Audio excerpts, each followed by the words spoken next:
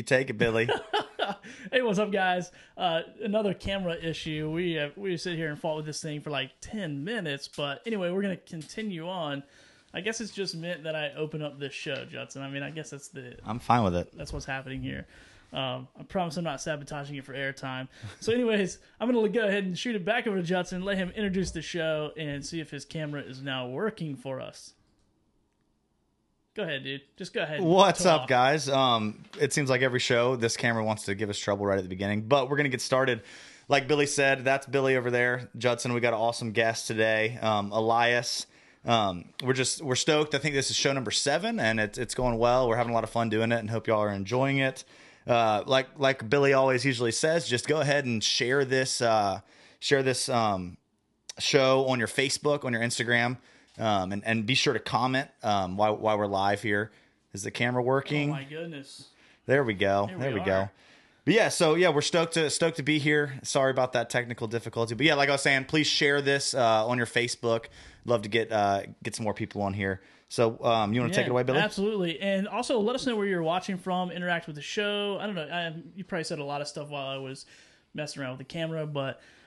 Yeah, just make sure you interact with the show for a chance to win our giveaway. What is that going to be? What are we giving away this week anyway? Do we have it close? Yeah, it's that. We have that red hat over there.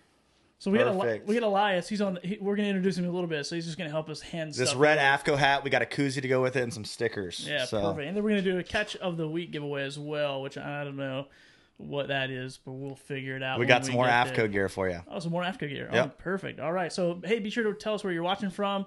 Always interested to know where that is coming from and where you guys are watching us from. And also check out our online store. We got hats and apparel on there, so be sure to go to etcurrent.com, check that out. Also, you'll be able to see our latest podcast, so you'll see episode 6 from last week, and then hopefully sometime tomorrow, episode 7, as I upload that and get it going. So yeah, go ahead, Judson. What is happening with our sponsors? Well, first, also talking about the podcast. We were talking about this before the show, but it would be just a huge help if y'all would go over and leave us a what's it called, a review on our iTunes channel for our podcast. That'll just help people be able to find it there and be able to share the love. But we're gonna jump into an honest review. An honest review. Yeah, if you hate it, that's fine. If you love it, that's fine.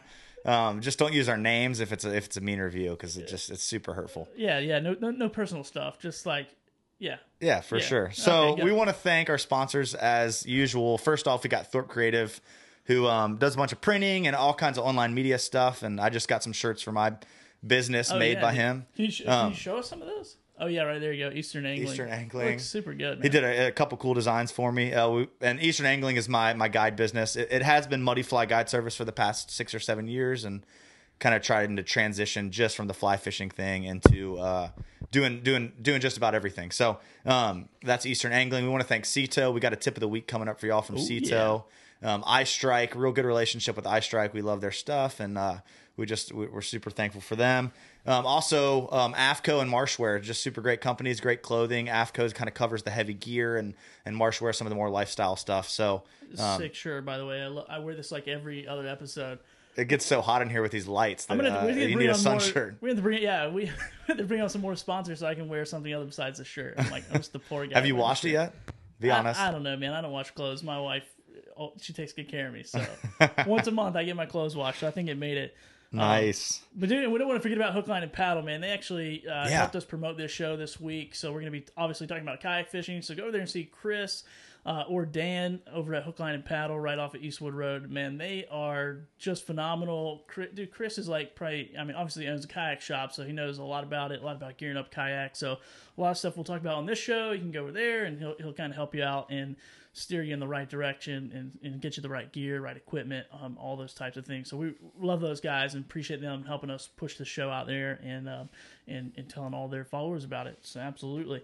Well, I guess it's time for the Cito tip of the week. Yeah, I'm always excited to see what these are. Yeah, man, this one is pretty, once again, common sense. So let me see if I can pull it up here.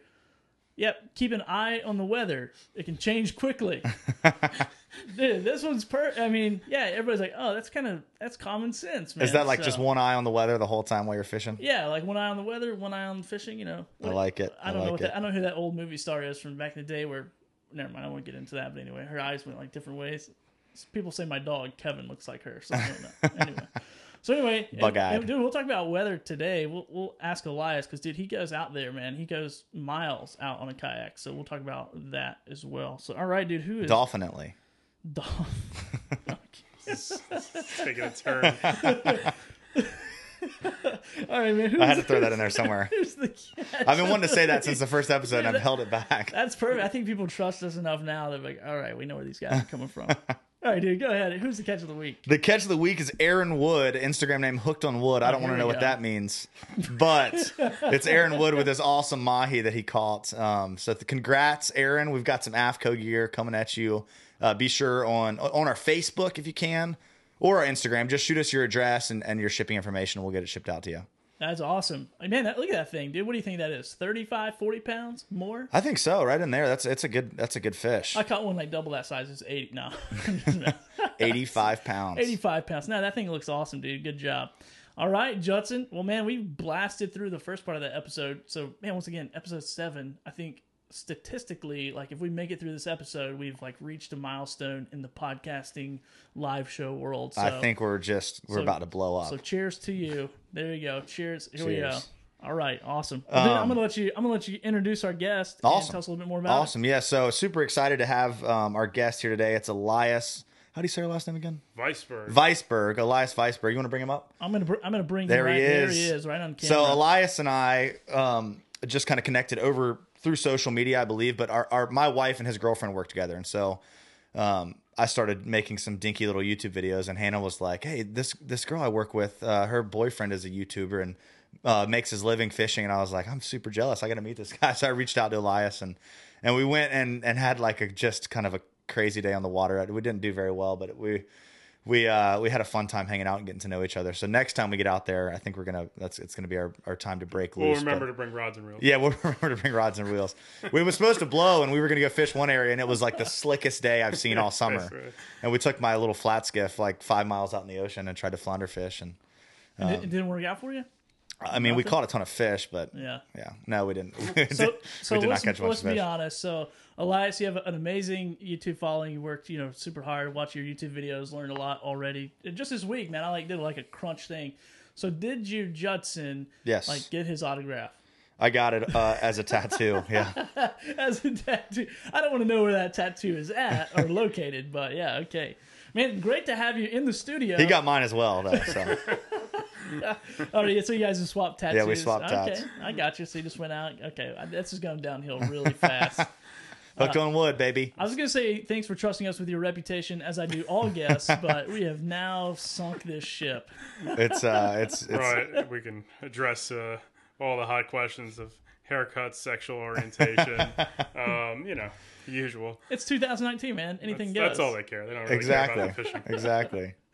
Awesome, man. Well, hey, appreciate you being on. I know that I'm excited because I love to kayak fish and get to go occasionally. As I was telling you earlier before the show, I have a 1-year-old, so my kayak fishing days have slowed down dramatically since then. But yeah, now my adventure is chasing a little 1-year-old guy as he climbs on the couch and tries to face dive off of it. So that's pretty adventurous as well. That's awesome. But anyway, man, let's go ahead and get into this. Yeah, for sure. So Elias, you also started like a tackle company as well, along with your YouTube channel. So you want to talk about that a little bit before we get started? You want to save that to the end when we jump into it? I mean, it's all a progression story. Yeah. Okay. Well, let's start with your story. Kind of, how'd you get into fishing? So tell us all about that. Yeah, I was born and raised in the Sheepshead Bay section of Brooklyn, New York. That's a big headboat area. Okay. So party boats, kind of suck my teeth in on that party boat crowd. Surf casting as well. And then from there, didn't have money for a boat and also didn't have space for a boat. Space is a premium in the up north. So I got into kayak fishing from there while still in that headboat world. Let's talk 8 years later or something like that. Began guiding. I did do some guiding up north. And during that guiding period, a big expense of mine was soft plastics. Yeah. So I basically tinkered with that idea while I was guiding at the time. And, it was one of the biggest costs I could kind of reduce on. Yeah, for sure. That made sense to me. So soft plastics. And during that time, soft plastics, YouTube was, all the kids were doing it. Yeah. So we went from YouTube during the guiding period. And those two aspects of the business of whatever I was doing took precedent over guiding. And here we are now, the 2 survivors out of the 3. Was it a pretty quick swap from guiding to YouTube and guided full time for 3 years? Okay. And my last year was the year that I said, okay, the next year it's going to become the YouTube thing. Is going to become the big player. So the writing was on the wall that, all right, we can transition. We're slowly. So my last year of guiding, I kind of did it only on Saturday, Sunday. Yeah. And then Monday through Friday, I put the cameras and went fishing solo. And that was my final year of doing that for hire sort of work. And meanwhile, the plastic lures went from 1 mold to 7 molds to doing different things, and that's going to continuously change. Yeah, for sure. Adapt. And so. Yeah, that's cool. And so when you're guiding, was that like kayak fishing guiding? Kayak guiding, yeah. Okay. I modeled it off. I didn't create kayak guiding. I modeled it off the guys in South Florida. Brian Nelly, Push and Water Kayak Charters, and Deep Blue. I kind of modeled it off their thing, and striped bass, bluefish. I mean, all the Northeast species. So I took their idea and gave it a whirl, and it worked. It was a lot of work, but it worked. Yeah, now for your product, is that something that you're pouring and molding like yourself? Did you kind of get into the handyman aspect of that? It was something that we started. I had somebody I was working with at the time. We started doing like that, pours, and then from there, iCast. I met a big manufacturer overseas that was able to take the work there and bring it overseas. And I'm still working with that company. And they work for a lot of, not just ISV Fishing, they work with a lot of big companies. So I don't want to be blowing it up left and right who they work with, but it's not just me. It's big companies that they pour for. So that's been a partnership that's been good. And at this point, I've been making new designs and changing things. So it went from stock molds to, now I'm really playing around, and we'll have new products based on ideas that I, kind of put together in my head. For sure. Man, that's awesome. Well, one question that I want to talk about, me and Billy were talking about this the other day, is we both watched that episode you put up with your kayak cracking. Which one? Will you pass me one? And with your kayak cracking, the most recent one. And we were like, out in the ocean. And we were like, what the heck? His kayak cracked out there. He stayed out there fishing all day. If I think like that my plug is like leaking a little bit, I'm like heading to the ramp. Yeah. But so tell us about that. Like what happened out there, and why did you decide to stay? Well, and hold on, I want to preface a little bit. I'm going to bring myself. I actually went out the next day with that cracked kayak. I didn't make a video, but I did. Dude, so I mean, if you guys go watch the video, you can go find his YouTube channel. Pretty easy to go look up at Elias V Fishing. I mean, it's not like, oh, hey, I got a little bit of water. It's like, dude, you have a sponge, and you're like casting, like still fishing, like sponging out with the other hand. And I'm going, this guy is nuts. I can't wait to have him on the show. It's funny. It's like I take it seriously because I was out there, and I was like, I got out there, and it felt fishy. And I'm like, I should really make this video. Yeah. So I mean, if water, I was checking it constantly throughout the day. If a sudden condition of extra water started coming you were in, heading in. I would have. So it was a pretty small little crack and leak. Taking on a gallon an hour or two. Dude, it was a lot. That's crazy. For a plastic boat, it's concerning. Yeah, it's concerning. That's very concerning. And how far out were you at the time? I was a mile out. There's plenty of just sharks and shit. But anyway, I think the panic would hit if I was in the water, though. It would hit. Yeah, for sure. At least. Were you around other boats? There were two other boats, okay. So I did have that as my backup. But yeah, it still felt like the situation was under my control. Yeah. Dot. Yeah, that's the right it's one. One of those things, though, as a kayak angler, you always feel like you're in control until you're absolutely not. Yeah, until you're like, okay, you're in the water. I'm radioing for somebody. You're radioing, yeah. So that's, but that's a reminder: never get sloppy, man, with your safety stuff. That was like another. I had a bilge pump with me, and I had that little. What I like about that sponge, it's one-handed operation, so I can fish.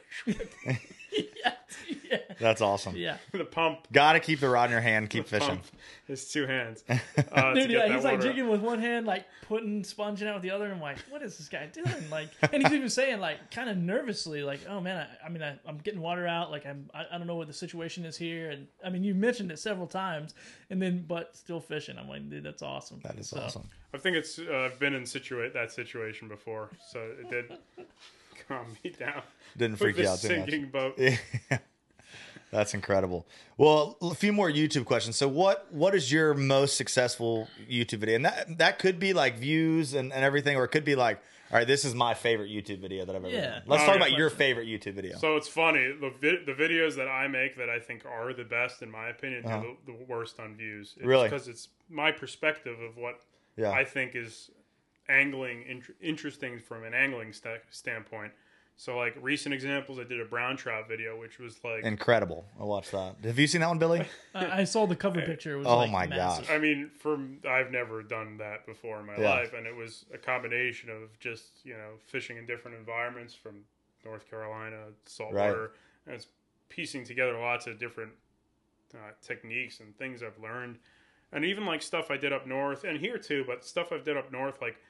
I put out some amazing gray trout videos of like 10 pound class trout. Yeah, that's incredible. And it's like, doesn't really do much views wise. Right. The public likes, unfortunately, sometimes they like this dumber stuff. Like today I put out a video of just getting my fishing license checked. And it's already the best performing video of the month.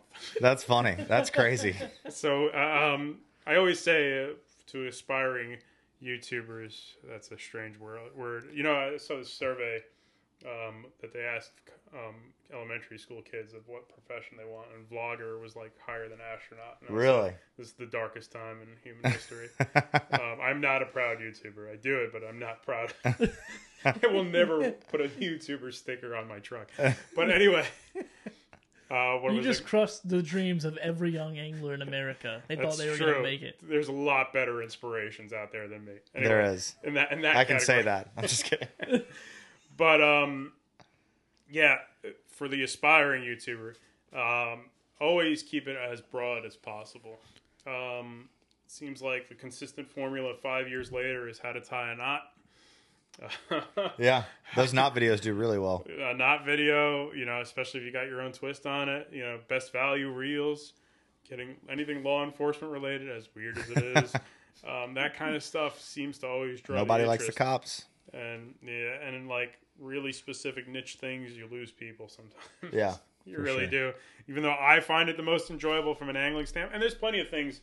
Like, there's days that no video is made. There's a lot of days no video is made. And sometimes I do have that flexibility to fish just for myself. And it happens. Maybe once every 2 weeks, if I'm way ahead on videos, I could say, fuck the camera. Oops, I'm allowed to. We try not to, but it's okay. F the camera. Screw the camera. Yeah. I say, I don't want the camera. I'm just going to go fish for myself. And I'm able to do that here and there. For sure. And that's like the days... that it feels, fresh and really... For sure. There's no pressure on me. I like it. Sure. I like that. My next question was, what is your no camera, most epic day of fishing that you have? Like, it could be 10 years ago, 15 years ago. It could have been 2 days ago. Your favorite day on the water that you've had? I think my most important night was a tournament night. Yeah. That was probably the best night of striped bass fishing I ever had. It wasn't under too much my success. It was a buddy of mine. I was fishing a tournament in Massachusetts. Kayak tournament? Yeah, it was a kayak fishing tournament. I landed 4 stripers over 46 inches and 1 over 50. Golly. And that was a night during a thunderstorm. And after I landed the 50-incher, there was bolts of lightning flying over my head. And on that beach, there was a sushi bar. And I literally beached the kayak soaking wet after it slimed up by...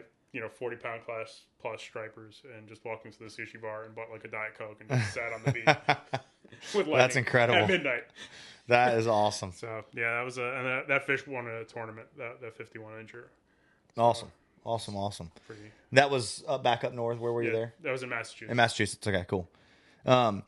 So now we're kind of I always do this like once a show. I start stumbling over my words. Here we go. You got something, Billy? You want to take this next little section? No. I was gonna say I'm just gonna keep moving down these questions. Yeah, for sure. They're good. So, a lot of people in a lot of our audience that's listening, that's on the show, that's watching the show.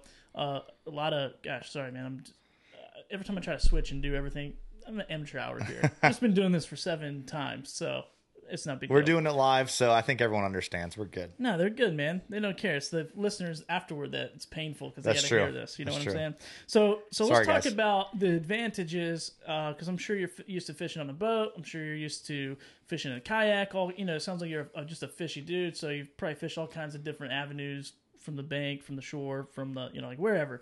So what is the advantage of kayak fishing that you have found or that you've enjoyed the most? I just find the practicality of it, especially as I get into my 30s. It's the best traveling fishing platform, if you ask me. That you can kind of drive anywhere and go anywhere in this country. If you travel a lot for work, and man, that's like if I ever took another job, well, maybe in my 40s or 50s, I won't be able to physically do it as aggressively as I'm doing now. Man, if I was on a road kind of job, that would be so much fun. Yeah, it would. To hit lots of different states on your days off. If you were, traveling salesman, whatever you were doing that was a traveling profession, that to me is the most appealing part of kayak fishing. That practicality of popping any body of water, boom, you go, no trailer, nothing. Yeah. See something along the road, Just go hit it. Go Wonder hit what's it. in here. Yeah, that's pretty cool to me. I always say it's like the dedicated surf caster and the dedicated kayak angler. You can always stack apples. We always say, "Oh, look how many more fish you could catch from a boat." But there's also a certain level of dedication. Absolutely, if I wanted to catch as many fish as I can, I'd get on a boat. But there's a certain appeal to doing it from a certain platform. Same reason you can talk to that dedicated surf caster, and they'll be like, they want to do it their way, and it feels more rewarding working for it. Yeah. So. And the same thing with the stand-up paddleboard guy. They look at me on the Hobie with the pedals. They're laughing at me like, that's cheating. That's nonsense. I'm standing on this paddleboard. I got one fly, one rod. Yeah. That is my goal. And the spear fisherman's laughing at all of us. That's one of the most beautiful things about fishing is you can kind of set up your own environment and your own goal and your own, like, one guy going out and catching one redfish on the fly on a paddleboard could be just as rewarding as a kayak guy going and catching 10 flounder on a wreck or someone on a boat going and catching 30 trout. I mean, it's just kind of you set your own standards and kind of what you want to achieve, right? Which is really cool. And I've been fishing off a boat most of my life, and I've recently really had this desire to get into kayak fishing. Like, I want to get a kayak. I want to start kayak fishing. One, for the reason you're talking about, you're driving down the road or traveling, you can just hop in anywhere and fish some different stuff. But also, that always keeps it fresh too. It's funny, whenever you travel, you reset your expectations. You can catch one fish on the road, and it's stoked. Awesome. Yeah. You're stoked. When you sit it and build, you become kind of like used to a certain body of water. You build expectations. I should be catching X amount of this, Y amount of that, and this is how your day should be. Yeah, and he caught these fish, so I should have caught these fish. But too. you hit the road, you catch 3 ladyfish in Florida. You're like, it's still pretty cool. Yeah, for sure. Yeah, that's pretty awesome. It makes you fish a spot, more diligently too. Unlike a boat, you fish for 5 minutes, like screw this, and you run 12 miles somewhere else and start fishing. But yeah, well, I think Elias does that. I think, isn't that right? Like, I think I watched a video where he's just like, I don't fish one place too long, and you just like take off and go fish somewhere else. You move quite a bit. I do end up moving a lot, but it's also I have a limited range. So like I'd say a kayak's average range. Sure, you can go more. I'd say 3 miles is more or less you're going to be pushing the envelope. I think the average guy is going 1 to 2, maybe 3 if you got good weather. Absolutely, there's those days you can go 5 if you really have the weather, but 2 days a year. Yeah, for sure. So here was a question that somebody sent me earlier that's not, I don't know if they're watching live or not, but speaking of weather, speaking of going out, 2 or 3 miles or whatever, like how far in advance do you plan a trip? I mean, are you like stacked on the Weather Channel? Like, what does that look like for you? So that's a tough one, man. I think it's been a little, I've had that learning curve of learning the weather patterns here. I was very comfortable with a lot of the patterns that I typically run into up north. First, I usually take 3 weather models. They're not the best. They're not the worst. I use Wind Finder, Wind Alert, and the Fish Weather, and sometimes the Weather.com hourly. If there's a consensus of all of those forecasts, typically lining up, usually I've got a good shot at it. But if you get you load up, a bunch of different models and you see something way off, you got to be prepared in your head. Like, all right, maybe I can make it out. And a lot of these models, man, you got to check that first thing in the morning. They'll flip that forecast. Oh, 100%. You go to bed and then you wake up, you're like, man, they flipped everything around. Now they're all in agreement. Yeah. So tonight, I guarantee tomorrow there's a front moving through. You're going to have some models with heavy north winds for the morning, and then you're going to have some models with mild north winds, and you're going to have to wake up and be like, oh, here's my strategy for the day. So sometimes you pack, for the night to do some long treks, but, you get kicked in the teeth when the alarm goes off and you walk out the door. That's not happening. So it's one of those things, look at a lot of models, and typically if there's a consensus, it gives me every time it's usually in the morning that decision's made. There's been a lot of times we stand on that beach and look at that surf, and I'm like, nah, it's not worth it. That's been plenty. And you just go home and get some coffee or fish inshore or something like that. I like it. So we're going to kind of jump into some kayak. Well, I think we had one other question here. I'll look it up while you're answering this next one. Let's jump into some kayak questions here. And we're talking about how you've kind of got limited room on a kayak. So what are some of the things that you always make sure you have on the boat? And then what are some of the things that you kind of vary back and forth between your trips? Kayak fishing is kind of like being Batman. You have to, you have your utility belt. Yeah. You've got a couple, you could bring X amount of things. And the smaller and the faster the boat, the less you can bring. Yeah. The bigger and slower, the more you can bring. North Carolina was a rude awakening in the aspect that I couldn't plan a lot of the species I'd end up bumping into. Whereas, like, a lot of times I was taken by surprise by patterns that I wasn't used to from where I came from. Running into albies in the middle of summer, I was like, I never in a million years thought I'd run into albies in July, and it happens here, and I have nothing for them. Sure. Now, this is the second year it's happened, so I'm like, okay, I remember I ran into albies last year this time of year. So certain things like that. It's trying to bring the most universal lures or tactics with you. So that means if I'm going out into the ocean, I'm probably not going to pack more than one shallow diving plug because it's a limited range type of lure for the fact I could run into 10 fish that might live on the bottom, then 2 up top. Typically, it's soft plastics come with me, typically mine. Then some live bait rigs, and if one flounder season's kicking and going, some gulp. I mean, that would be it. Soft plastics, different flavors, different sizes, a couple metal lures maybe, live bait rigs, and that's it. Awesome. I try to I don't bring 1,000 plugs with me in general. I always try to dial back my hatches in my boat like once every other week, and then if you went and looked at them right now, you wouldn't be able to find anything because everything is just piled on top of it in there. I'm very bad about dialing it back. I'm good at dialing it back, but it very quickly gets loaded down again.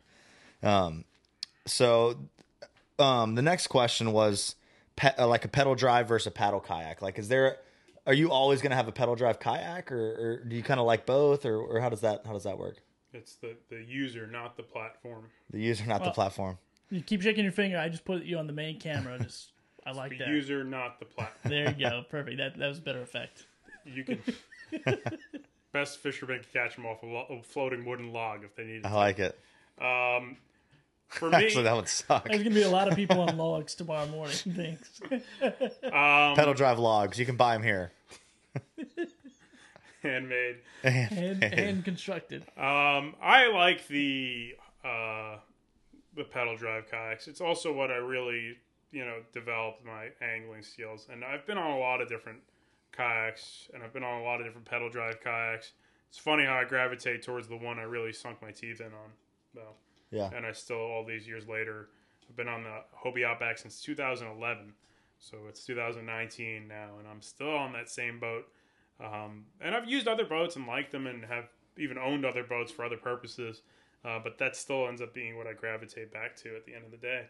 But that being said, there's plenty of amazing anglers on paddle kayaks. Amazing. And a lot of guys who really kicked that sport off started on paddle kayaks. It's like the ocean kayak guys, the wilderness guys. They did more to really get the sport going and showed what could be done on a kayak long before the pedal guys jumped in on it. So, credits due where credit's due. Between this region of the country, the Chesapeake Bay guys, there was a couple guys up north doing it. Yeah. So, the pedal kayak, I do think the pedal kayak is the most advantageous for the type of fishing I do, which is a lot of it's jigging related stuff.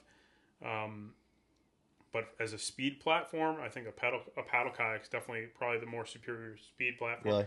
And I also think as an ocean fishing platform, the paddle kayaks, you can still make a pretty good argument that a paddle kayak can be better as the ocean fishing platform. I could still see that argument being pretty good.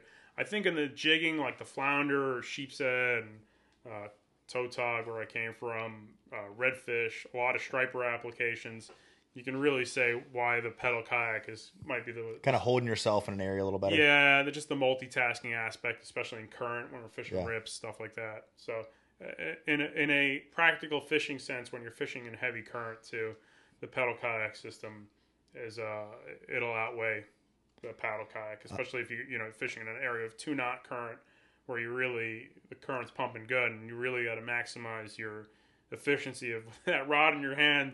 The minute you stop, you have to drop the jig down to hit bottom, whether it be redfish or striper, for example. And if you didn't time everything perfectly, you missed your strike zone opportunity. Yeah. I remember talking to you about that just on the boat and how important it was, and setting up when we were fishing my boat and drifting over on those near shore wrecks, which is something that I have so much desire to learn how to do, but I'm not very good at it just because I don't spend much time doing it. And so it was real cool to see and talk to Elias about like how he reads his GPS. I think we're going to jump more into that. One question I had that's kind of dealing with that is when you're inshore, like sheepshead fishing, are you anchoring? Are you kind of still using that pedal drive and holding yourself in an area? I try to, minimize my momentum. Yeah. That's a good thing about pedal drive systems too. Is I don't think I ever dropped anchor. There's been a handful of times I dropped an anchor on that kayak over the years, but I could probably count them on one hand how many times I've anchored up. If you got current that's pretty mild, you can absolutely use these pedal drive systems to work it. And just like a trolling motor, you can fish spots really quick. You can, drop your bait down or jig down, and boom, no need to set up anchor, etc. So it has that advantage too. I like it. Yeah.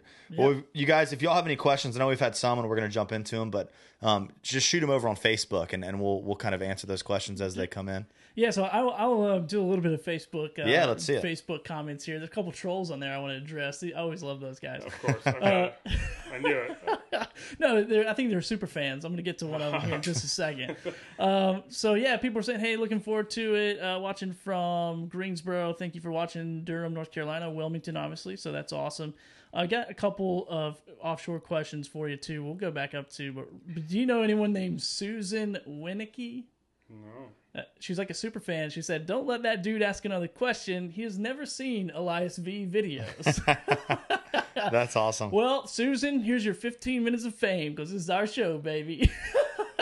That's why we have him on here. Susan, thanks for joining. And if you have better questions, please leave them in the comments because that's what we like to do is have people on here. So I just wanted to shout out to her. Zach Kirby says, "Killing the game" with that Mastodon shirt right there. So Zach Kirby's a big fan. Also a friend of yours and kayak fisherman as well. So let's go back up here and ask one question here. It says, Elias, wondering what conditions you look for before going offshore, new to this area, and wanting to go offshore soon. Kind of talked about that a little bit, I guess, as far as like weather conditions, but... Yeah, you better be prepared to roll your kayak a lot. Surf. My best advice is don't roll on the sandbar. Oh, gosh. Roll on the shore break. The sandbar sucks. The thing, too, that's tough, too, that's worth talking about is... beach replenishment and surf launching, these beaches change a lot. Yeah. So it's like, I was like, oh, there's a nice trough there. And then 3 weeks later, it's gone. It's gone. Oh, yeah. And like the beaches, last year we had the Hurricane Florence. So it set up the beaches from after Hurricane Florence. I'd say October, November, December, the beaches kind of stayed the same after the sand all got pushed into there. And right now, post beach replenishment, which was like April, something like that. Yeah. So they did the beach replenishment super flat, right? Then out of nowhere, these sandbars formed, and on the sandbar, it's 2 feet of water. Other side of the sandbar, it's 8 feet of water towards the shore. It's 8 feet of water. And one day we were coming back in, and the sandbar was curling, the sandbar, and I knew on the other side of the sandbar, it's 8 feet of water. It's like, well, we could just swim it in, as usual, if that's really, or just, it's only a couple feet. And as soon as I pull up to the sandbar, there's an 8-foot freaking, I don't know. Huge swell. No, shark. Oh, shark. I'm like, man, that's a terrible feeling. Just like, where we're like, well, we could swim it in, I guess. There's always that option. And then it's like middle of summer, 8-foot shark. Man, if I fell in after seeing that thing, I was just like, be freaking out. It's just this mental thing of seeing the shark and then being in the water. It's like, but anyway, we're all on the beach, not the sandbar. But always practice, man. Kayak fishing in the ocean's an expensive game. Every time you leash stuff down, the leash can break. You never know stuff. So you're strapping everything down. This is like a newbie question for me. So I put all my rods in my front hatch. Okay. If I have that feeling like today's going to be the day. So you can get them fit all the way into your kayak. I can scoot in. It takes some practice to scoot up into the front of your kayak to do that. At least the Hobies, all the Hobies I've owned can do that. And that's both the Hobie Revolution and the Hobie Outback. You can get into the front hatch, put the rods in, put all my reels in a dry bag. A fish finder, I've learned that sometimes when I roll in the surf and I take it off, the sand gets in the connectors. That's even worse than rolling with the fish finder. Because then I found that rolling with the fish finder, some can handle a little bit of saltwater submersion. Yeah. But if you get sand in those connectors, it's like, done. Between the dielectric grease and the sand, it's over. Yeah. That's what I've kind of learned. That's good information right there. Because I would definitely be rolling my kayak in the surf. Right, and I've taken enough dunkings between of leaving the fish finder on and taking it off. Yeah. Always get out of the way of the kayak. I always, yeah. These kayaks are heavy. These fishing kayaks are 80 pounds. You get in between that thing will break the bone if you let it. And I can't even imagine a head impact. Generally, when I get out of the kayak, I get out and get behind it. Yeah. Unless the waves are small enough, I can grab the bow. But if I feel like there's any sort of thing, it's like get out, let the wave push onto the shore. I always get out, and as soon as I can get out and walk out, usually waist deep, something like that. Yeah. I'm out of that. Out of the kayak. Yeah. Do you ever look at it and you're like, all right, everything's strapped down good. These waves look pretty surfable. I'm going to try to catch one and ride it out. So usually the days I'm more cautious are the less likely I'm going to roll. That's the days I prepare to roll. Yeah. And then the days you get overconfident because your confidence starts building throughout the season, maybe you roll 5 times a year tops or something like that. And it's that calm day where something just stupid happens. Like you're hopping out of the kayak. I mean, I've had every dumb thing catch me on my kayak. We have like a handle on our hatches, and it's like a little shaped like a letter T. Yeah. And it folds up and down. I closed the hatch, but I left the handle facing up. So when I went to hop in out of the kayak, caught my pants and flipped the kayak. I've had that. You name it. Just everything has flipped the kayak at one point. I think I've experienced every potential way to flip a kayak in the surf zone at this point. Usually these fishing kayaks are not good at surfing in. You get turned sideways, they're too heavy, you can't do anything. So it's roll it. if I feel like I mistimed it, even like at that point of like, okay, I'm doomed, I'm out of it. Yeah. That's usually unless I'm on that sandbar with the shark. Then then you're trying to stay in there as best as you can. Oh man, it seems like there's lots of sandbars with sharks around here now. Yeah. But all right. So, do you got any more Facebook questions you want to jump into, Billy? No, I don't think so, man. But here's a guy named Sam. He says, "Tsunami Sam here, Elias, great, kind heart, great fisherman." So cool. Super nice. Friend of yours or not, but I just want to say hello. It looks like a lot of people from New York are watching, so got some fans from New York. So appreciate you guys tuning in. Once again, if you are watching live here, just make sure you leave questions in the comments if you have any, and we'll try to get to them as quick as we can. I think I get the comments. Definitely. All right, dude. Let's get definitely. Well, let's definitely get into more fishing questions. Yeah, let's get into some fishing questions here. So Elias is, I mean, I've already learned just kind of a legend in the jigging aspect of fishing, and I just fished with him for a few hours and learned a lot from you, but I kind of wanted to, I put a whole section in here in our little run sheet just to talk about jigging with you, because it feels like, I like jigging. Yeah, it seems like that's what you really like to do, and you're really good at it. So let's see here. How does vertical jigging translate like species to species? Like you were talking about when you went up and fished in New York. Pretty good question. Yeah. That is. I'd say there's probably very few fish you can't catch vertically jigging. Yeah. So when it comes to like targeting different types of fish, the easiest way to kind of figure out their habits is the shape of their tail. You know, the fork tail guys are more likely to be mid-water column, fast-moving, or high up in the water column, fast-moving fish. Broom tails tend to be more bottom-oriented. Mm-hmm. So that means it doesn't mean your broom tails aren't going to be on the top. And what I mean by broom tails is species that don't have that flat fork tail. So we'll talk about speckled trout, weak fish. Yeah. Redfish. I consider striper to be a bottom fish, even though the obsession is to catch them up top. Yeah. I'd say you learn how to catch them on the bottom first. You've knocked out more of the harder part of catching them. Your everyday fishing. Yeah. And a lot of the striper fishing I've done was mostly lower third of the water column. Yeah. Your flounders, broomtail stuff, and then you get your more fork tails, your bluefishes, your freshwater trouts, lake trout, brown trout, salmons. So that kind of determines their typical habits of speed.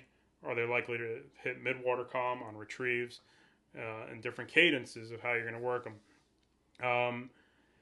A lot of it comes down to there's a lot of universal lures out there. You can use probably a metal jig or a soft plastic lure to fish anywhere in the water column. Yeah. A lot of these times, especially here with the big, I call it high biodiversity, low biomass fishing here.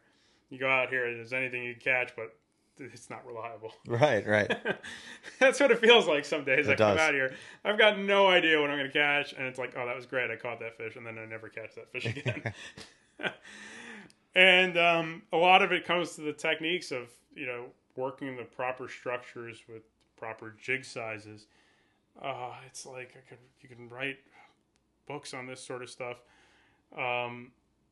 If you're new to fishing and just learning getting really down into the jig world, first thing to do is go out, spend $100 on jig heads. I know I'm talking like crazy stuff, but buy jig heads ranging from a 1/4 ounce all the way up to 1.5 ounces. Yeah. You're going to cover most of the needs to get really familiar and dialed in with this vertical jigging game. And all these jig head sizes will help you adapt based on different depths and currents. Man, I could jig with 40 feet with a 1/2 ounce in one spot, go to a different spot, it's 3/4 ounce with 40 feet, another one's an ounce. And a lot of it is spending time and learning it. But over here, I already know in less than a season generally what jig head size I need to get out there, and off the bat will be the one that I'm going to jig with. And occasionally there's a variance or two, but overall, this spot requires a 3/4 ounce jig 6 out of 7 days. Yeah. And that seems to be the size that I'm comfortably coming in contact with the bottom, or I'm working mid-water column properly with. And then this other spot, down the road, that is the same depth, but seems like 1 ounce, because either there's more current or just more cross currents.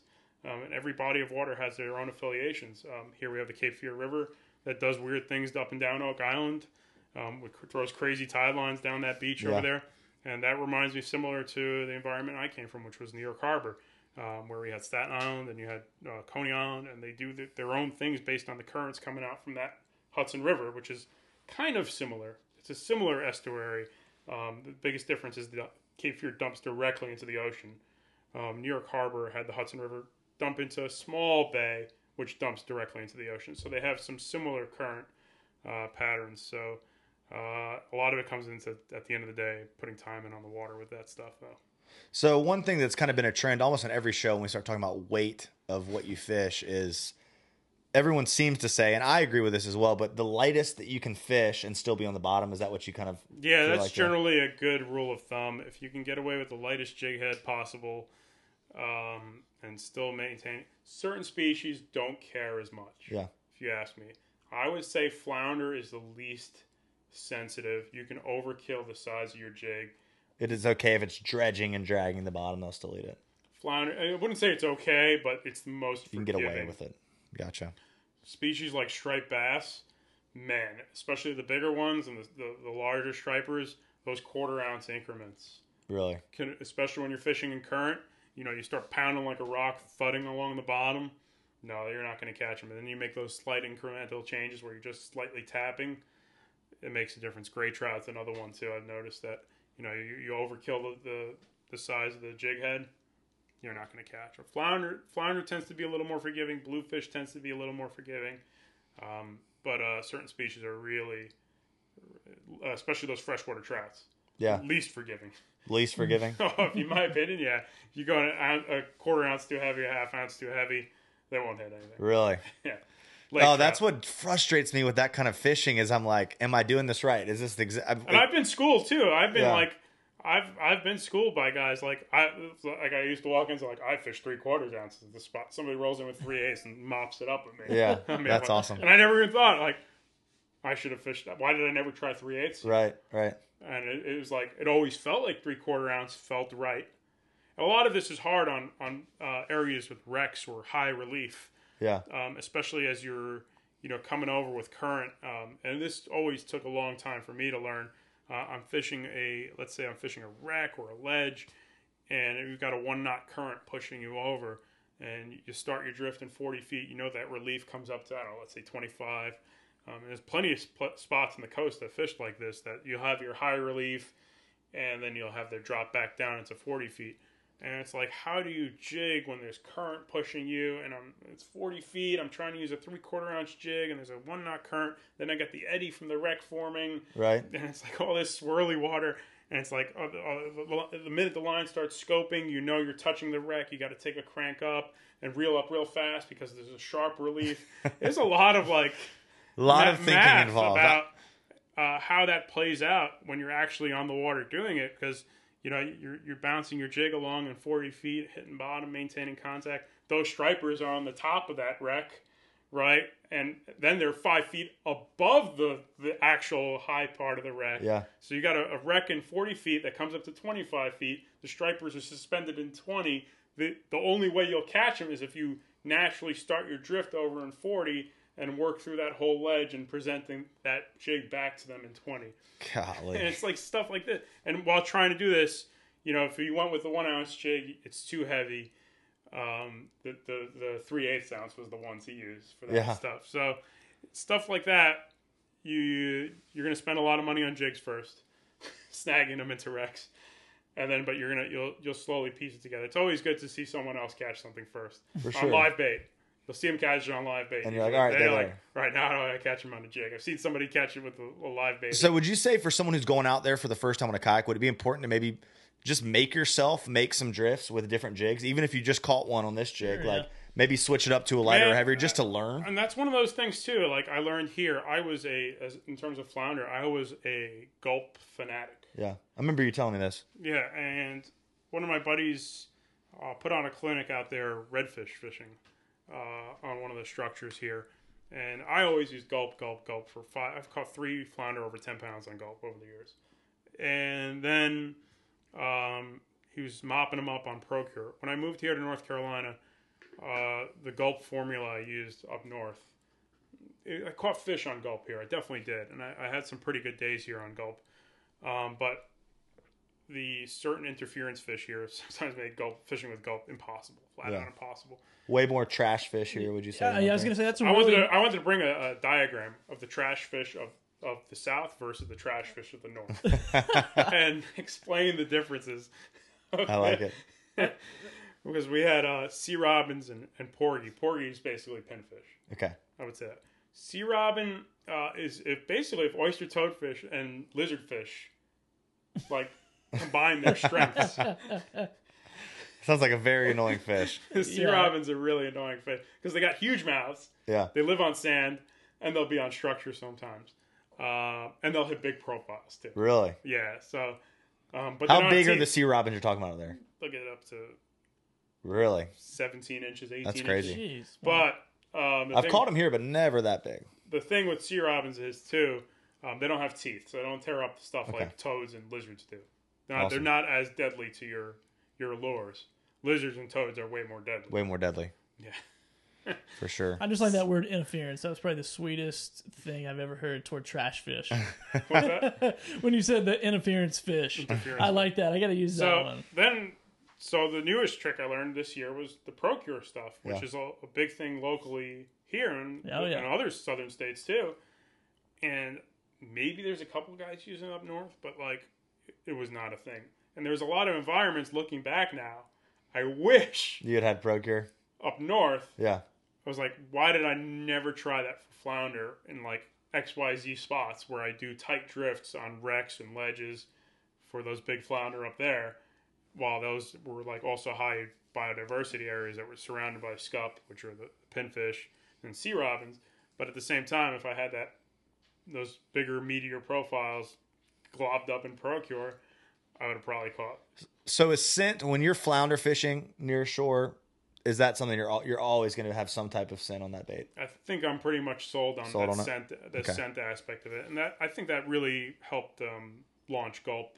Yeah, was the big deal for Gulp. I remember when Gulp kind of came out, and then we're talking 2010-ish. I mean, at least took off. It might have been out, before that. And we had just two choices back then. We had the swimming mullet and we had the shrimp. Yeah. Right? And then... now there's a million. Now there's a million Gulp choices. But we had just swimming mullet and shrimp, I remember.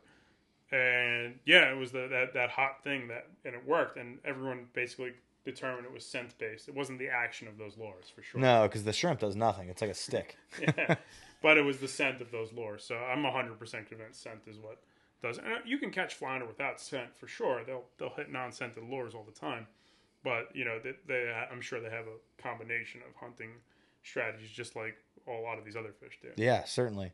Well, here's a question. We're going to kind of jump into this. Roger Jones said, when you're fishing inshore for sheeps, meaning sheep's head, not actual sheep, and you're not fishing docks, what other structure are you looking for? Docks or, he didn't say bridges, so maybe bridges you're looking for. Bridges, obviously. Wrecks. Every wreck holds sheep, probably, I would say. Ocean wrecks here. Any wreck with high relief. Okay. In Florida, you catch them under the mangroves. Yeah. You'll catch sheep's head under the mangroves. Here, I've seen them cruising through oysters. Yeah. And I never hook those. I'll never hook those. And I've just seen them, like, darting along, like 6 to 8 pound sheep, just hanging out in oyster beds. And they're so spooky when you crawl up on them. So spooky. So, but that gives you an idea of their natural environments. So I always say the easiest sheep's head to catch is the one where you can't scare him. Right, in deeper water. So in deeper water. So a lot of these oyster drop-offs might have like 15 feet of water. I could think of like 5 I've stumbled upon over here that it's like oysters. Yeah. And it's 15 feet instantly. That's a good spot to look. And you'll probably want to work the area, I'd say 5 to 15 feet down would probably be your best bet. Any of that stuff. So, and underwater rocks, of course.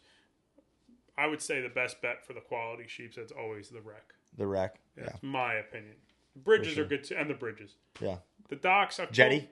Jetties, yeah, jetties are tough to fish a lot of times. I feel like. See, the sheep's head sometimes get real shallow up on these jetties, and on the kayak it gets kind of sketchy. If you really want to get into 5 feet of water onto these jetties with the kayak, it's like, man, one wrong wave, I'm on this jetty. Yeah, exactly. So stuff like that, but yeah, those are their best environments. Billy, you got any questions there you want to fire off? Anything on Facebook or that you've kind of come up with? Yeah, man, let me see here. I kind of way off, well, not way off topic, I guess. Some people want to know if you're going to do some tuna fishing from the Yak. I don't know how far out you have to go to get a tuna, but there's opportunity to do that. It's one of those things I don't think I'm going to like really get too crazy out of my way to really chase down that unicorn. It might be an Outer Banks deal there. Yeah, I've seen them off Sandy Hook in New Jersey in the fall. They used to get, I'd say it was like 2011, 2012, 2013, the bluefin tuna. They used to be sand eels, and it was a long, skinny bait. I haven't seen them here. They're a long, skinny bait, and in the fall they used to get some heavy runs, and those bluefin tuna would be 3 miles off the beach. But, wow. And they show up here off the beach too. You think you could catch one on a kayak? Has it been done? It's been done, yeah. It's been done. Sure, How do you stop? How do you stop a bluefin with a kayak? Guys do it, man. Pedal drive, baby. Reverse. That's like a true fight right there. I mean, it's either of y'all might be fighting to that. That's crazy. It's one of those things you can do, but it's Let's start with the cobia. Yeah, I like it. I like it. Okay, so here's one from Cliff. Speaking of Procure, do you use different scent for different species, or you just kind of... I just grabbed the Menhaden, man. That was the Menhaden, first one I okay. grabbed, and I'm like, I'm a Menhaden dude at heart. I like it. Menhaden is I like it. that bunker oil, whatever you want to call them, pogies. That's the universal bait up and down the coast, man. And it's also the stinkiest. It does stink for sure. I use that Menhaden a lot as well. I've bought the others, but I mean, I think they all work. Really, I think they all work to some extent, but something about Menhaden is like it's stinky, and you see more of a slick off your bait too when you use that. True. Yeah, it doesn't have any like that that licorice smell like the other ones do, or like garlic. No, this is just stinky. Yeah, sometimes if I'm out there with the shrimp, I'm like, man, this isn't that bad. I'm a little hungry. Nah, I just had some peanut butter right now. I think the Menhaden's that has that right smell. We had one more question here that we're going to jump back into some of the stuff we had written down. But have you ever targeted pompano from your kayak? I've got a couple in Florida, not here. And all the ones I've gotten in Florida were kind of just bycatch jigging with gulp. Okay. It's something that's interesting though. It is a good question that person asked, like how to really effectively. Have you caught many from the boat? A handful, right? It's like I'll be down off of Carolina Beach or Fort Fisher and stumble into schools of them, and then I'll start catching them. And when you get in those schools, they're super aggressive. I mean, you can really get them to eat most anything that's small enough for them to eat. But I'm not good at targeting them by any means. Yeah, and I'm sure there is like another one we could always say about like I don't want to get off pompano. Spadefish is another one that it's like, man, it's like you really got to narrow down on a very specific tactic to catch them. And I feel like pompano is probably like that too. And I'm sure there's some areas that on the kayak you can get in on them. And to me, the places that probably are prime for them are the inlets. Yeah, definitely. I would say the inlets are probably the prime pompano grounds to catch them from a kayak. It's something I should really look into because it's it's fun, it's good eating, it's probably not that difficult. They're strong too. They're fun fish to catch. Yeah, they're fork tail, mini jacks. Exactly. So yeah, no, that's a good question. I mean, I've only caught a couple, just jigging with small gulps for other species, and they've been bycatch. So. Okay, awesome. All right, man. So, let's talk about. So we've talked about a little bit of jigging. We've talked to a little bit about a couple other things, some inshore, kind of back and forth. Let's talk about trolling and casting. So, I watched some of your videos. Before. Whoa, hold on a second. I'm sorry, man. I'm like all over the place here doing multi-cam. So I do. I got one of the best fishing YouTubers in this studio, and I'm over here just blasting out random shots here. But let's talk about trolling a little bit. I know, I watched some of your videos, and you're kind of on your way to your spot, but you're trolling a lot. Tell us a little bit about your strategy. Like, right? I mean, I guess are you like targeting stuff? Are you looking for blow ups on the water and going after it, or you just... I usually troll to get to my areas I want to jig. Okay. The exception of that has been, like crossing that off the list is, I guess, that window in the spring. And I'm sure I'll do it again in the fall. Is for the king mackerel, where I'll probably take the kayak and exclusively, and I've only had limited success, kayak king mackerel. I got 2 this year. One trolling lures and one on live bait. That was a decent fish. So the king mackerel is like the one that I'd say, okay, I'm committed to trolling. But at least it's one of those fish. The other stuff is typically I'll troll to get to an area I want to jig. That's what I like to do. Trolling is a good way to understand a lot of fish's habits. Trolling for stripers, trolling for Spanish mackerel, trolling even for false albacore, which I feel is kind of like a sin. The guys who troll for false albacore, but I've seen it. It's a fish you don't eat, and then you're trolling for it. Okay, but casting for it makes it so much more okay, almost. Actually, one of the biggest challenges with the kayak and trolling for a lot of these ocean species too is you can't go fast enough. Mm-hmm. I noticed that's a problem I have with king mackerel. Really? At least artificials. Okay. And the other one's barracuda. A lot of times when these barracuda smash my lures, my line is like I break off at the braid. Yeah. Because the line was never had an opportunity to get tight. Because the braid, like he swam at me so fast. Yeah. It took like everything. That's awesome. He's like breaking me off at the rod tip half the time. It's like one crank. I have no braided lines. So, do you have to ask me like in general, if you threw me on a random place in this planet, gave me my kayak and said troll to find something, I would say, okay, give me a 5-foot diving plug and a 15-foot diving plug, 2 rods. And that's, I think a lot of boat guys do the same thing when they're feeling out these bites, especially on these near shore. Where are they in the water column? Yeah, that's always the hardest thing to figure out. If you don't see them on top, all right, then it's like the head scratching. All right, give me 30 feet down, 10 feet down, 15 feet down. And you got a lot of these places on the coast where trolling is the game. That's why guys have 6 freaking things with planer boards. Right. You'll see it, guys fishing for trout in freshwater, 6 planer boards, stripers in the Chesapeake, over here near shore. Yeah. Just everything is just like detecting where they're at in the water column. Then you can kind of focus in on it. For sure. One question that I wanted to dive into as well was kind of talking about the importance, and I want to get back into the trolling thing, but I think this is going to play into both of these, and it'll be good to go over beforehand. But the importance of like a GPS and a graph, and being able to read the bottom and figure out your location on a kayak. And so after I've found like the structures I like to fish, yeah, I think the GPS is more important to me than actually the fish finder side of it. Watching your drift, maybe. Yeah, watching my drift and seeing where I haven't fished. Okay. Seeing where the lines. I mean, you look at a lot of my videos. If you look at my fish finder, it's just black from my every corner I've fished and dropped jigs on. And there's been times where I've had so much sand on my transducer and it's stuck on the transducer. I don't even have a working fish finder for the day. But thankfully, these are areas I've been to that I just have my GPS. Yeah. Number 2, I'm like, all right, all I got to do is hit number 2. And, I have a lot of my structures, I have the starting point, the ending point of the structure. So I have both of the starting and the ending point. And I'll literally make a perimeter of that structure in waypoints. Really? So I have literally, if it's a wreck, you'll see on my fish finder GPS, I've literally almost outlined the entire perimeter. I like that. With waypoints.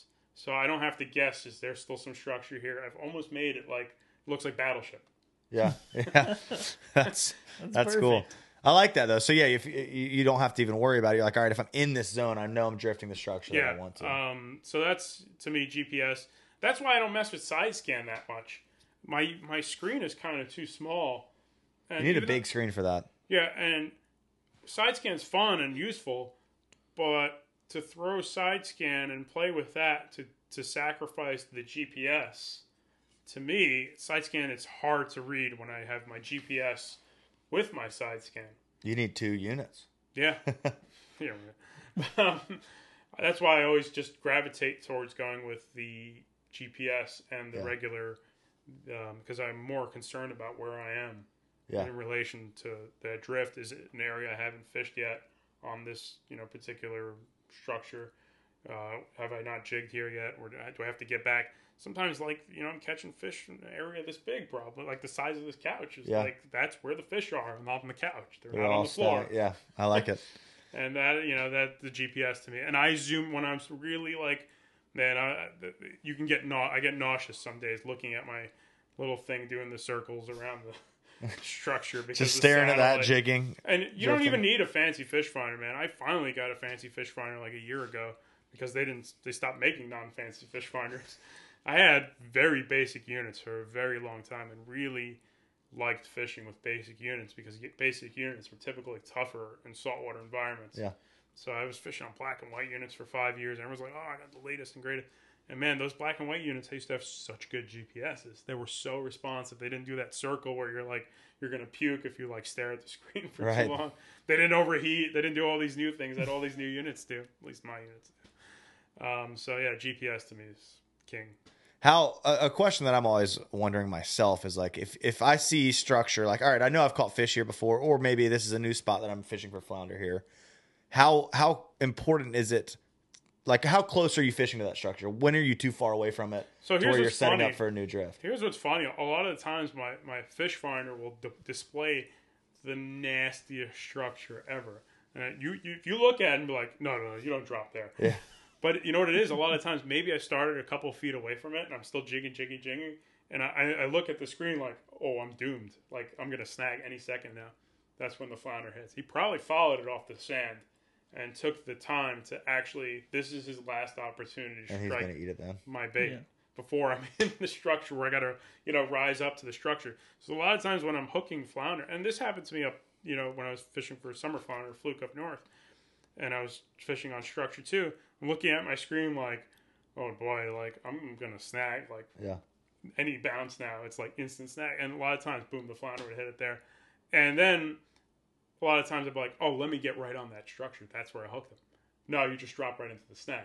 Yeah. So it's like you got to set your perimeter of like, oh, I probably grabbed his attention on the sand that was a couple of feet away, and he took his time to come and hit it. And then when you look at the screen, that was probably that fish's last opportunity to hit your jig before it's too late for that. Because flounder don't like scooting around wrecks really. They can, but they're primarily going to sit on the outlying sand of that structure. For sure. So, but like, yeah, it's funny how if you would look at my screen, it'd be like, oh, that's just rebarb. Right. It's just anchors down there. Yeah. But would you say that they're usually sitting on like current wise? Are they usually sitting on the down current side of a rack, or can they be sitting all over it? I find that the down currents if the current's strong, the gray trout or weak fish and the flounder always like to be on the down current side. Stripers and redfish can typically be on the up current. Actually, usually prefer the up current side. I'd say redfish is either one. Redfish to me is I don't understand them some days. Stripers Me too. Stripers are always typically on the up current side. Okay. If you'd ask me. I like it. I always find them on the up current. And the bluefish also like to be on the up current side a lot too, the bigger blues. But flounder, if the current's less than a knot, I would say it's any game. On the sides. When you really have a fast current, they'll tend to be on the down current side. Are they spreading out, or are those fish wanting to sit pretty tight with each other? It depends. So one of the biggest differences I feel between summer flounder, which most people call fluke when you get past New Jersey, but summer flounder, Maryland, etc., and the southern flounders, I find the summer flounder can be we call it like a bait-oriented bite, which I haven't seen too much here. That if you got like squid or a lot of small baits on the bottom, you'll find these fish just free cruising on sand. Okay. That's the summer flounder. And they would you can just do long drifts down the beach. Nice wind push you along the beach. Work those jigs for a mile. Pick one here and there, one there and there. Pick some trash fish. But you can do these long drift bites. We used to have a spot called Ambrose Channel, which was the mouth of the Hudson River, which is very similar channel and drift structure to the Cape Fear River. Okay. So imagine doing a long drift down that whole Cape Fear channel, which is booking 2 knots. And we used to, if there was bait on the bottom of that channel, we would find these summer flounder on the bottom of that channel, and if there was bait. So imagine just drifting down that Cape Fear River channel, for 5 miles with a 12-ounce sinker. Just that's what we used to do, like a 12-ounce sinker. Oh my goodness! 40 feet of water, big long strip baits, and that we used to do flounder fishing like that too. So they have some similar patterns, but they would set up on the structures too, like they do here. Be very structure-oriented fish. What's the big difference between the summer flounder and the southerns? The marsh bite. At least I never had like that marsh bite of marsh bite being shallower water. Shallow water, sod bank stuff, oysters. The flounder, there were usually, occasionally, if there was bait, we would find them in that kind of environment. But they wouldn't just sit there like, all right, this is my oyster bank. This is my home for the tide. Not too often. Yeah. So. And you talked a lot about structure, and you talked a lot about kind of the fear of getting like tangled up or snagged up. Like, what kind of gear are you using to combat that situation? Like, what have you found to be the most successful to? Because I talked to some guys that fish offshore, fish wrecks, and they're like, dude, it's just part of the hustle, like of getting those fish out of those wrecks. Like they'll just like the flounder sink stuff right in there. So flounder aren't gonna really do that. You don't have to worry about a flounder ever pulling you into a wreck. No. I'm talking about like getting fish off a wreck. I'm talking like fishing, like fishing around the wreck, not losing your gear just from snagging.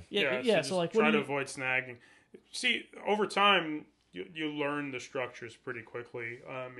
I think over here, so there's no like gear that you're like, oh man, I'm using this pound. Kind of know where whatever. Gotcha. You'll snag. You're supposed to snag, right? When I learned the structures around here, man, I was burning through tackle left and right. I think I fish 3 artificial reefs here pretty regularly on the kayak, and I think I know by like the back of my hand every single structure now. Where the sticky part is, where I'm not going to get snagged. So cool. I think every single structure here within of those 3 artificial reefs, I'm more or less confident where I'm not going to get snagged, or like, oh, this is the spot, like this is the brutal spot where it's always snagged. So that a lot of that goes into time of sacrificing jigs into your. Have you ever tried to fish? Like, would you say maybe fish a hook that maybe you could bend out on the wrecks, or I guess you're playing with fire with that stuff because you do this jigging and then you hook like that cobia or like or the you. And I played with fire. I hooked the cobia jigging flounder this spring on the kayak, and I was only using 20-pound test, and I was like, oh, it's fine for flounder. Then I hooked the cobia, and he got me on the way up, and he brushed me on the surface. Where you hook the red, you hook that high 30-inch, low 40-inch red while you're flounder jigging, and you got this little weak hook. It's like, so it's like that compromise. It's more expensive. Yeah, it sucks losing, but then it's like you start cutting corners, and then like the day comes, it's like, man, I wish I had a real hook on that. Yeah, for sure. So it's just part of the game. You're gonna lose. Yeah, it's part of it. It's so frustrating. Either way, you're playing with fire. You want to save money. I get that too, man. Buy some molds and pour your own jig heads, I guess. Then the hook. But then it sucks. I would honestly, that'd be more money probably. I was gonna fish with a rope. It's okay. I like it. I like it a lot. All right, so the last question I wanted to get into, I always say I like it so much. I don't know, that's my go-to phrase. That's good, man. Everybody's got their phrase. That's good. I like it. I like it. So the last question I wanted to get into with the GPS in mind is, I'm pretty confident on looking at my graph, but like when I've talked to Elias, we text a lot, and we talk on the phone. He's like, man, I saw some redfish on my graph really well, and I hooked some. Like, are you knowing they're redfish because I'm always looking at redfish in like a foot of water. So I'm like, that's a redfish. Looking at my graph, I'm like, what the heck is that? Is it bait? How is it just time on the water? I'm sure, but like, what can people look at to know? All right, I'm looking at redfish here. Looking at flounder. Reds and black drum look the same on the screen usually, unless reds are. I've always seen reds on the bottom. Yeah. Like, and some of it's because I've seen the same structure so many times. So I'm like, oh, I know what that structure looks like on my screen. And then I see something extra on that. I'm like, that's got to be red. Right. And it usually is. Well, how do you tell it's not bait or redfish? Like it definitely, there's a certain like orientation that the reds will give off on your screen. And sometimes they won't feed. Sometimes they will. Sometimes they'll respond to bait. Like stripers to me mark really easy on that. You get the good arcs? Yeah. Gray trout to me are super, unless they're really tight to structure. But other than that, gray trout or weak fish, super easy to see on a graph. Speckled trout, super easy to see on a graph. Even flounder, sometimes you'll see them coming up and when they're like following, or toads, oyster toads too will show up. You'll start to see like that when you're really watching closely and jigging, life comes out off the sand out of nowhere. And then you get that hit and like, man, that was actually probably the flounder doing that flounder thing where he's like doing he's floundering around. He's floundering around. I like it. It probably picked it up, and that's one of those. A lot of times reds though, man, it's weird. Some days you mark a couple of them. Some days you're beating on them in deep water, and you don't see a sign of them on the fish finder. I've had that happen. That's why redfish, I always scratch my head. Like stripers, it's always the same. It's like I see them mid-water column, or I see them off the bottom. They're suspending. They're doing that thing. They're pretty easy to always see on the screen. And they're holding more so than a red probably would too. I feel like reds are closer to bluefish than they are. They're cruising a lot more. In terms of their feeding habits, like that's one of the mistakes I'm always making in shallow water here. Is I approach redfish sometimes too similarly like I approach striped bass. That like I'll have mild success some creek mouth one day, catch 1 or 2 fish. And then for like the rest of the year, I'm like stopping at that creek mouth and not catching anything. And I'm like, I'm spending too much time. Right. Because I built that into my head that stripers are so much more creatures of habit than redfish can be sometimes.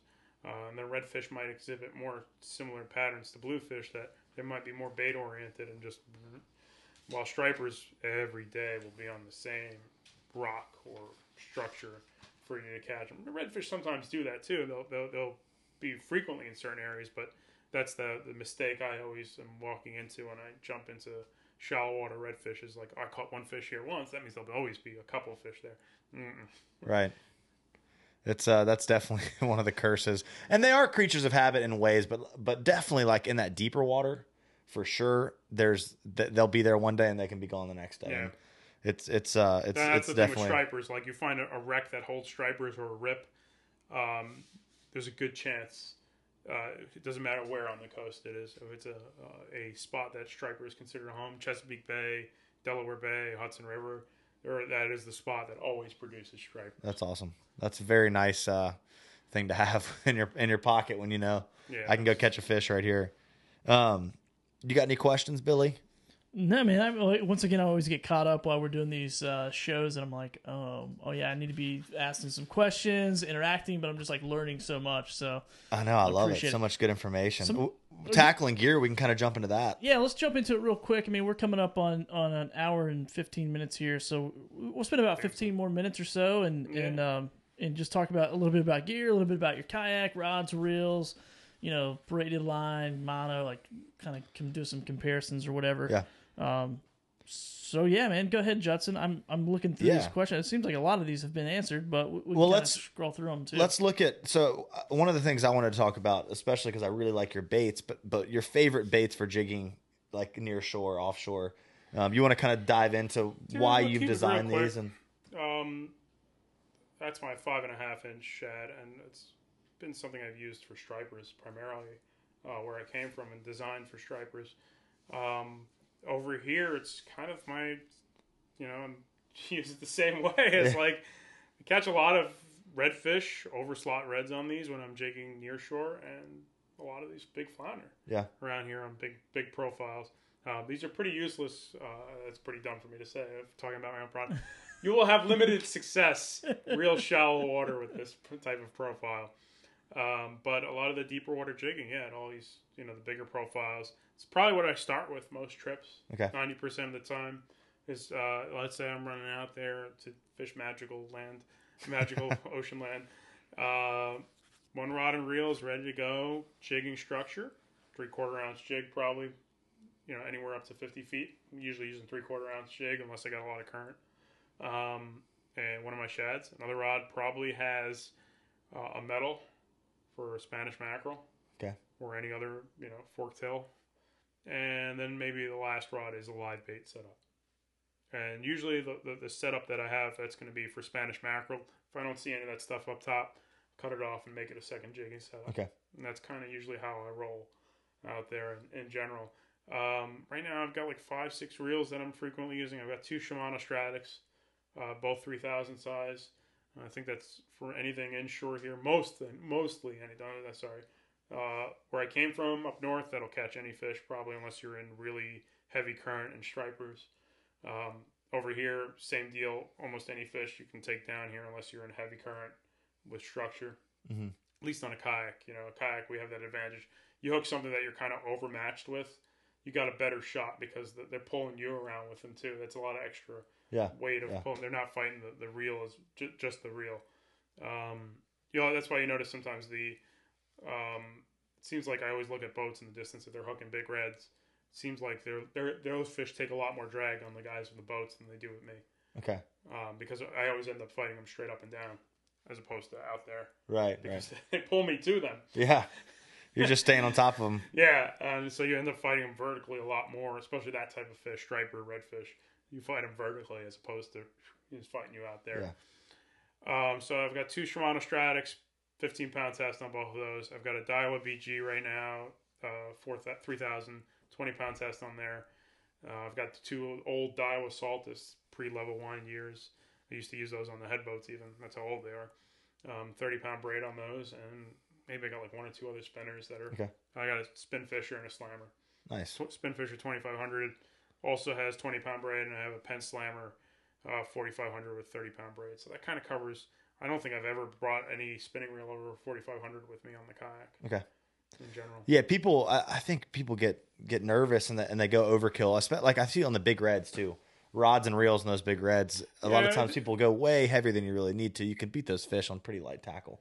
You do, but it's also, it depends on the situation. If you're in structure, you want to be a little... Like, I always get schooled on the Barracudas because they do that thing where they pull me to them. Yeah. Or I'm trying to run them down because so much line. And then they take the fight vertical and they break me off every time. As soon as they take the fight vertical on me, I lose them. I could fight them high up, those kudas, and a lot of these fish, fighting them high up on the water column is ideal. But when they start pulling the kayak up to them, or like they start taking the fight vertical, that's when they get me. And if I ever hook AJs on the kayak in Florida somewhere, I know that's exactly how it's going to go down. The minute I'm fighting them vertical, it's over. Yeah, it's one thing that I've learned is the way that fish orient and fight based upon the way you're applying pressure to their face. And I learned this through a buddy tarpon fishing, and it's hard to do in deep water to try to keep a fish from going deeper. But if you can pull from below them, a lot of times they're going to want to rise up because the pressure is below them. So a lot of times these guys will hook tarpon and they'll say, all right, keep your rod super low and it'll keep that fish up near the surface. Amberjack, certain fish like that, you can't really do that because they're just already going to go back down to the wreck. But like a bull redfish, if you've got him up on the surface already and you keep that rod tip lower, a lot of times he'll stay up on the surface. But when you start pulling up on him, he's going to want to go down on you. Doesn't always work, but I've definitely seen it play out. A little more success that way, I guess. Yeah, I've had some success. I mean, sometimes I remember when we used to hook stripers in that deep water too. Sometimes they just shoot straight up to the surface. Yeah. Couple cranks, and then they'll keep the fight up high the whole fight. And then sometimes you hook them down deep, and it's like just bulldogging down deep. Yeah, it's all down deep too. It's definitely, every fish is different, but it's something to try. If you're hooking this fish, and like barracuda, amberjacks, they're going to want to get down on the wreck. That's where they feel safe. But other fish, you can sometimes keep them up high that way. We had a couple of requests here that on our Facebook comments. Matthew wants you to talk about the bottom sweeper jigs a little bit. Yeah, it's the sheep's head jigs I use. Okay, gotcha. And a good friend of mine, Dan Schaefer, makes them. And he's one of the guys who's, one of the guys you can say really put sheep's head fishing into perspective in the northern part of this country.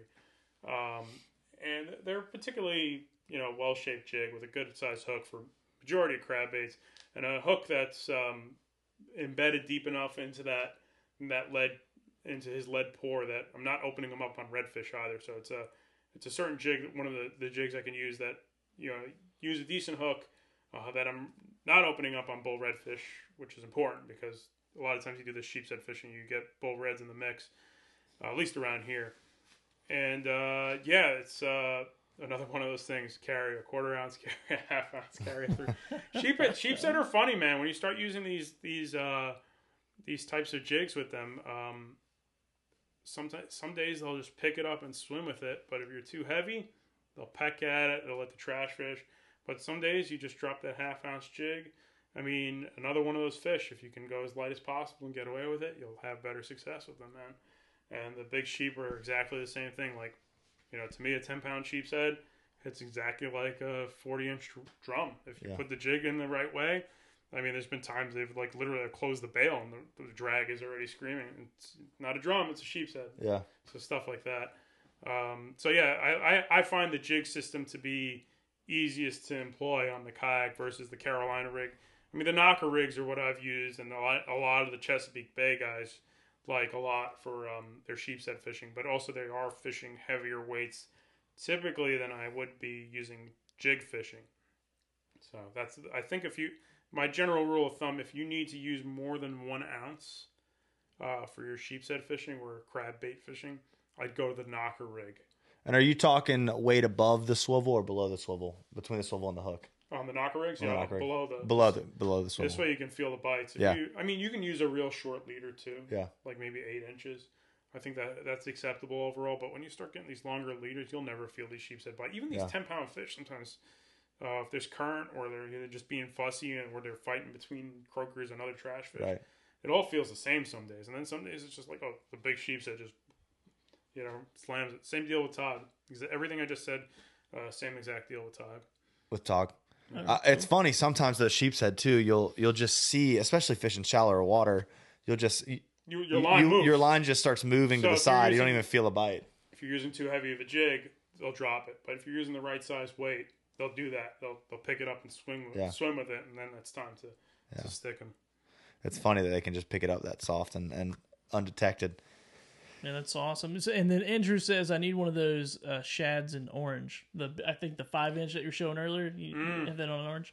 I did make some prototypes. So I'm making some new stuff. So the first thing that we're doing that should be different is hopefully this is going to continue to go forward. I don't want to say with who, but working with somebody, a very large company, will be hopefully putting out some thermoplastic materials of molds like this.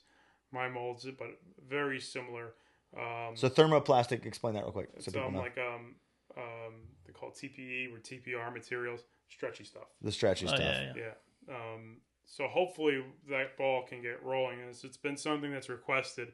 Unfortunately, I'm a one-man show, and between filming and sending out orders and wholesaling and just everything you can imagine under the sun, I'm pretty much tied up.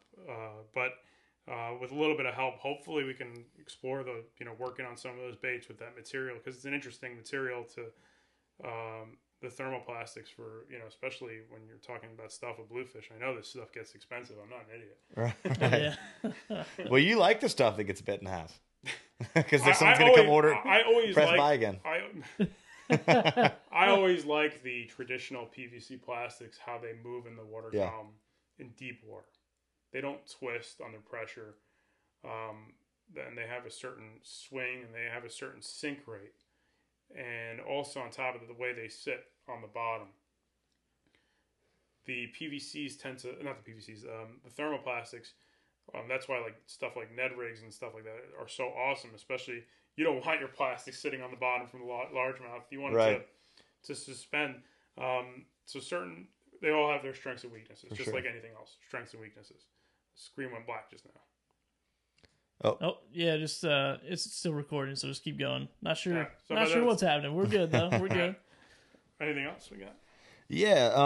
Well, and just real quick, as we're talking about your products, I just want to remind people that are watching or listening. I'm in Texas Tackle here in Wilmington, Intracoastal Angler, and I just got a message the other day from Eastern Outfitters up in Jacksonville. Oh, cool, man. Yeah, so awesome. And then also they can go buy it online, or rather, okay. My website is what I prefer, but Amazon is what people prefer. I have what I prefer. Can you do 1-day shipping? We'll buy from you. Yeah, I prefer you buy from me, but people prefer to buy from Amazon. He'll meet you at the local Walmart. At Amazon, it is easy to find. And what's your website again? EliasVFishing.com. EliasVFishing.com. Easy to find. Yeah, awesome, man. Well, we appreciate you sharing that with us and sharing your products. So you guys go support him, help him continue that journey on his website. I'm the business guy of the group, man. I love to promote products and sell products, so didn't want to miss an opportunity to tell Andrew where to go buy that. So. For sure.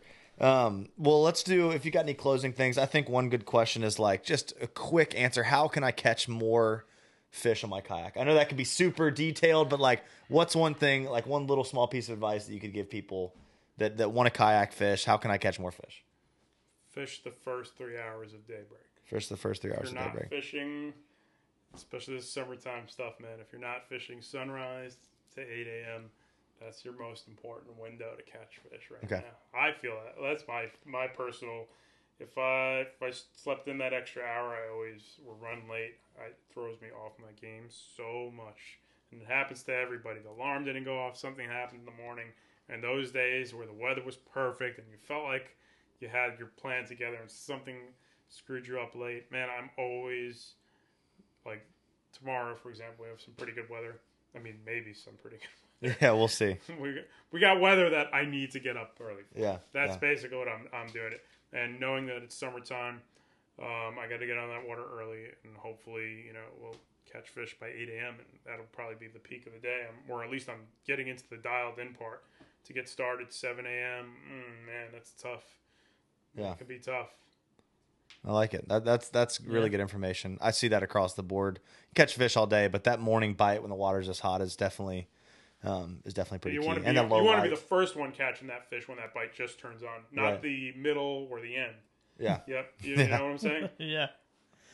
Yeah, it's like going to work, man. It's better like starting. No one wants to go to work at 3:00 in the afternoon. Exactly. It's a mental game. Maybe not even fish. The fish It probably is. don't care. It's just Even all when I've mental. got a guide trip in the afternoon, I got to set some up tide-wise for that if we're sight fishing or something like that. But I wake up, I'm like, God, I really wish I was just already on the water fishing. It's hard to get amped later on in the day. Yeah. And it's tough for you guys to be like, to push people that aren't necessarily, I remember that when I was guiding, I might had my sense of urgency knowing that, oh boy, it's like there's this 1 hour window where this is going to matter. Yeah. And the rest of it might be a wash. But we can Striper get them fish- right then. Especially striper fishing in that time of year where we transitioned from spring to summer with the water getting hot, etc. And when I used to guide, it was like, man, 5:30 to 6:30 is where this counts, and it's like the guy's like, stretching, not really into it Right. yet. And I'm like, man, that was it. Yeah. That was it. Awesome, man. Well, dude, yeah. Any closing thoughts? Like, just I mean, for people who are kayaking. Thanks for inviting me, guys. They're trying something different. The Eastern Current. It's it's cool. You never know what the next big thing is. So they're doing something different here. It's funny. I'm learning so much everywhere I'm fishing, and I really love fishing at coastal anywhere. Honestly, it's all a different journey and different type of fishing. It's funny what things transition all up and down the coast anywhere you go to fish, and what things aren't universally useful. It's always fun to see what techniques you can apply anywhere you go in the world versus what's localized. Definitely. It seems like more things than not you can transfer across the board. And I mean, you could learn something from feeding bread to a carp that you could apply somewhere else. I mean, there's really, I always tell clients that there's people that just get on the boat and like, I just want to fly fish. If we can't fly fish, screw it. I don't want to go fishing. I'm like, you can learn so much as an angler by just trying different techniques and that's kind of what fires me up is just learning, like you're saying. So yeah, and if you can't do that, start a podcast like this. I'm learning. You guys think I'm here because I'm good at fishing? No, I'm here because I suck at fishing. He's our number one fan. I'm the number one fan. I was just the guy that was smart enough to do the soundboard. And Billy is like crushing it every time we get in here. We're like, what's going on? We got something wrong, and Billy figures it out right before the show. Oh my gosh! Man, but that's part of the fun of this. But we just want to thank Elias for coming out and coming on the show, and it was a blast. We're gonna have Jot Owens of Jot It Down Charters on the show next week, and we're gonna talk about late season cobia and bull redfish, old drum. That's what we call them a lot of times here in North Carolina. I like calling them bull redfish. It's a little more maybe a little jetty fishing as well. I think right? A little what? That's a little jetty fishing in there. Yeah, as well. Focusing on the jetty and some of that nearshore stuff. But I like to call it the Jotty because he's got that place dialed. The Jotty. But we're excited to have Jot on the show, and we were super stoked to have Elias. We'd love to have him back on the show here in the future. And if you haven't, go subscribe to his YouTube channel. It's Elias V Fishing. And check out his videos. There's some super cool stuff. You can see him almost die sinking his kayak out there. And I got the alert for your, like you were saying, that new new one. I got that while we were sitting here too. About getting your license checked. So I'm excited to see that one. But you want to close it out, Billy? Man. Well, awesome. Well, appreciate it. Thank you for being on the show. It was amazing. It's awesome. Learned a lot. So sorry if I wasn't super interactive. I was just like zoned in again, like taking notes in my mind. So I think we're gonna go ahead and give away the catch of the week. Yeah, that's we already right. Gave catch of the week. So we already gave catch of the week. So we're gonna randomly select someone in the comments to give away something else in that box over there. You got it up there. It's not showing all the comments for me as it usually doesn't. Oh, perfect. Yeah, no, I got it. Here we go. This is the best way to do it. Here we go. Close one eye. Perfect. John C. Young Jr. Awesome. He says, great job tonight. Thanks for the live show. John, thanks for watching. And if you just send us a message, send us your address. I think we got a hat or something like that from AFCO that we'll send over to you. We do. Appreciate everyone watching the show. Judson, once again, man, episode 7, we've made it this far. We just keep progressing every week and trying to get better at the show and what we're doing, and also trying to bring on some, just amazing guests, as Elias has drop some knowledge of kayak fishing. Some serious knowledge. I always want these, if it was up to me, these shows would go for like 5 hours because I'd keep diving into these rabbit holes. Yeah, man. I mean, there's so much to talk about. Like, I think we covered like all kinds of species tonight and in different strategies. And so, in a few, I don't know exactly when, but we're actually going to be doing another kayak show with Hook, Line, and Paddle, talking about rigging up your kayak for fishing. So, for all you kayak fishermen out there, keep up with us. But yeah, next week we'll be back at 8 p.m. on Tuesday. One thing you can do, guys, is just share this video, blast out there all your fishing buddies, friends, Facebook pages, all that kind of stuff that really helps us out. Check out our podcast, review it, rate it, and don't forget to get some Eastern Current gear at etcurrent.com. Appreciate you guys watching. Until next week, have a great night. Have a great week. Peace. See you.